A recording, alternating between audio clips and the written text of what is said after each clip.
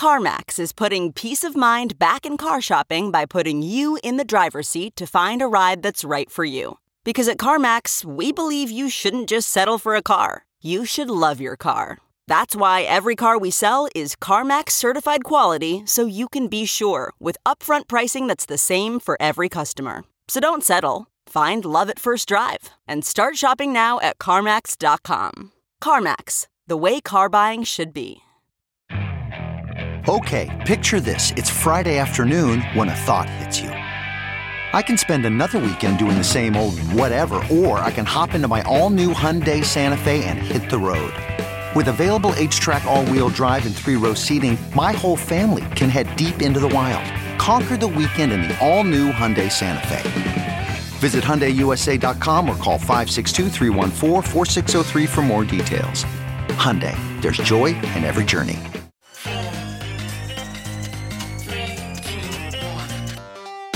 Welcome back to The Breakdown with me, NLW. It's a daily podcast on macro, Bitcoin, and the big picture power shifts remaking our world. The Breakdown is sponsored by Nexo.io and Near.org and produced and distributed by CoinDesk. What's going on, guys? It is Saturday, May 1st, and that means it's time for the weekly recap. Yesterday, I went through the 7 factions that I believe make up this crypto bull market, and honestly, across any of them, this week had something for everyone. From Bitcoin converting some big bank holdouts to more intrigue around the CBDC wars, it was chock full. It also saw a big uptick in factional fighting, so I'm going to talk about a few of those different factions, and of course, we must start with Bitcoin. The biggest story in Bitcoin this week was not the price. It is worth noting that Bitcoin recovered nicely from last week's twin dips, coming back to spend most of the week in the mid-50,000s. However, yesterday saw $4.2 billion worth of options expiry. We've seen this at the end of every month this year. Options expiry tends to compress volatility within a certain range. 54,000 was the so-called point of max pain, the point in an options expiry where the most people would get wrecked. The price tends to huddle around that point, and that's exactly what it did, although it broke out yesterday, as we know. No, that wasn't the big news. The big news for Bitcoin this week came from JP Morgan. JP Morgan Chase, which is America's biggest bank with $3 trillion in assets, has historically been one of the most hostile institutions when it comes to Bitcoin. CEO Jamie Dimon, one of, if not the best-known banker in America, has variously called Bitcoin a fraud, worse than tulips, and even when he softened his stance, it was to calling it not my cup of tea. And yet, news broke this week that JPM was launching an actively managed Bitcoin fund for their private wealth clients as early as this summer. In February, we started to see cracks in the JPM facade when another senior leader went on cable financial news and said, yes, of course, if there were client demand, they'd have to service Bitcoin, but there just hadn't been that demand yet. Lying he was. Multiple sources with knowledge say the fund will be launching soon and that it will be custodied by NYDIG. NYDIG, on their part, selected US Bank as a partner for their Bitcoin ETF should their application be accepted. US Bank also had other news investing in Securency's $30 million Series B round and announcing they had selected a crypto custodian, although weirdly not who. Either way, net-net, what you had was a week where the largest and the 5th largest bank both significantly upped their engagement with the Bitcoin space. This undoubtedly reinforced the connection between the Bitcoin bull market and big institutions. However, that narrative did face one challenge earlier in the week. On a Monday earnings call, we learned that Tesla had sold 10% of their Bitcoin for $272 million. Let's hold aside that the $1.5 billion worth of Bitcoin that they announced purchasing in February, even after this sale, was worth $2.5 billion. As we discussed on a show earlier this week, the real point of the sale, according to Elon and his CFO, aka his master of coin, was to demonstrate Bitcoin's liquidity. I believe that this liquidity adds an entirely new dimension to the digital gold narrative that could be extremely relevant for Bitcoin in the months and years to come. Bitcoin is not just an inflation hedge. It's a global settlement currency with unmatched speed and finality and, as we saw this week, liquidity to boot.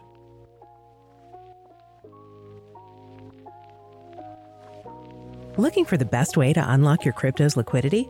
Nexo.io is exactly what you need. Borrow against your digital assets at just 5.9% APR. Earn passive income with yields of up to 12%. And swap between more than 75 market pairs with the instant Nexo exchange. Try the Nexo Wallet app to get the whole 360 degrees of crypto banking. Get started at nexo.io. Did you know nearly $338 million worth of NFTs were sent last year? And in 2021, that number is growing faster than ever. Looking to make your first NFT? Check out Near's fast, scalable, low-cost open-source platform. Learn why Near is the infrastructure for innovation at near.org.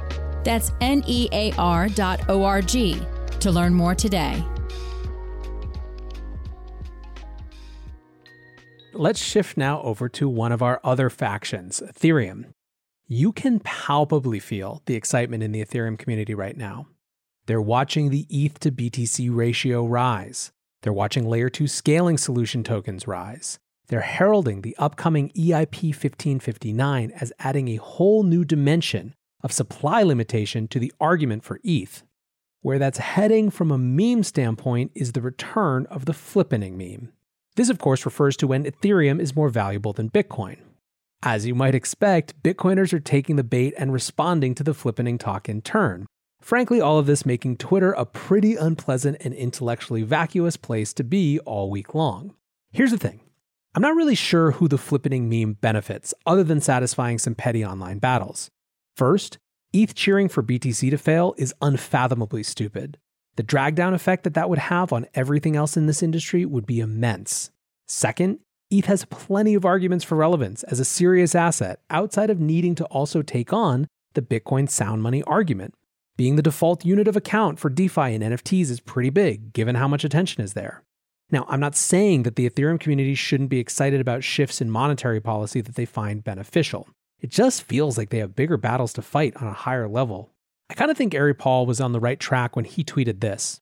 Most of the crypto world hasn't adjusted to the new normal of mainstream. We don't realize just how big and fast the pie is growing and are squabbling over crumbs. The entirety of crypto, by value, usage, number of holders in 2016, is now being added to the industry every month. There's minimal competition for developers, users, or capital. We have a flood of inbounds of each every month. The good? There can be many winning projects, assets, and companies. The bad? Minimal moats. New users and devs dwarf the old. Then again, you know what? Part of what I love about this industry is that it is absolutely pure play, unfettered capitalism, other than ideas and networks. So screw it. Ethereans, get after your ultrasound money and flippening memes, and Bitcoiners, bite back with your best about policy changeability and the whims of leaders. Ultimately, the markets will decide. One other cool note, I think, from the standpoint of DeFi. As I said yesterday, I think the biggest risk to DeFi is regulatory. I just don't think it's satisfied the gauntlet of regulators who I feel frankly could see a lot of systemic risk in the very composability that makes it so dynamic and exciting. Well, anyway, a former lawyer for the decentralized exchange project ZeroX, Jason Somonsato, turns out has joined the CFTC. He's the new acting director of Lab CFTC, which is the financial tech research division that they established under the leadership of crypto dad Chris Giancarlo. Now, on yesterday's show, I also talked about factions that included the alternative to Ethereum chains and the Ponzi coins on TikTok, and I'm sure there's a ton going on with the all Ethereum chains, but to the extent that this is a show about power shifts, I'm really not ready to cover the play-by-plays there. There's also probably a lot happening with TikTok Ponzi coins, but I'm not about to cover that either. That said, the stablecoin and CBDC world did have some interesting things going on this week. First, both MasterCard and Visa mentioned positioning for the CBDC era on their earnings calls. MasterCard said they were investing in smart contract technology to build apps on top of CBDCs. This reinforces other reports that we got from MasterCard as early as last year about their interest in positioning to be a partner for central bank digital currencies. Visa's CEO Al Kelly also identified CBDCs as one of the 5 areas of opportunity that Visa is explicitly looking into in this space. Now, from an official perspective, Fed Chair Jerome Powell was much more cagey about CBDCs. That said, the fact that he has to discuss it every presser after every FOMC meeting now is notable. What he said specifically this time around is that the US will not be drawn into a race with China. He said that China's version of a CBDC is too surveilly for the US, Frankly, this is good to hear publicly, although it's not like it's a really thrilling high bar to meet. Powell continues to say that it matters more to them to be right than to be first, which is, of course, a very incumbent way of thinking. That may be right for the US dollar, only time will tell. It feels to me like the CBDC part of this year's digital asset story is a little muted now for where it will end up by the end of the year. What do you think, guys? Let me know in the comments on YouTube, hit me up on Twitter, and until tomorrow, be safe and take care of each other. Peace.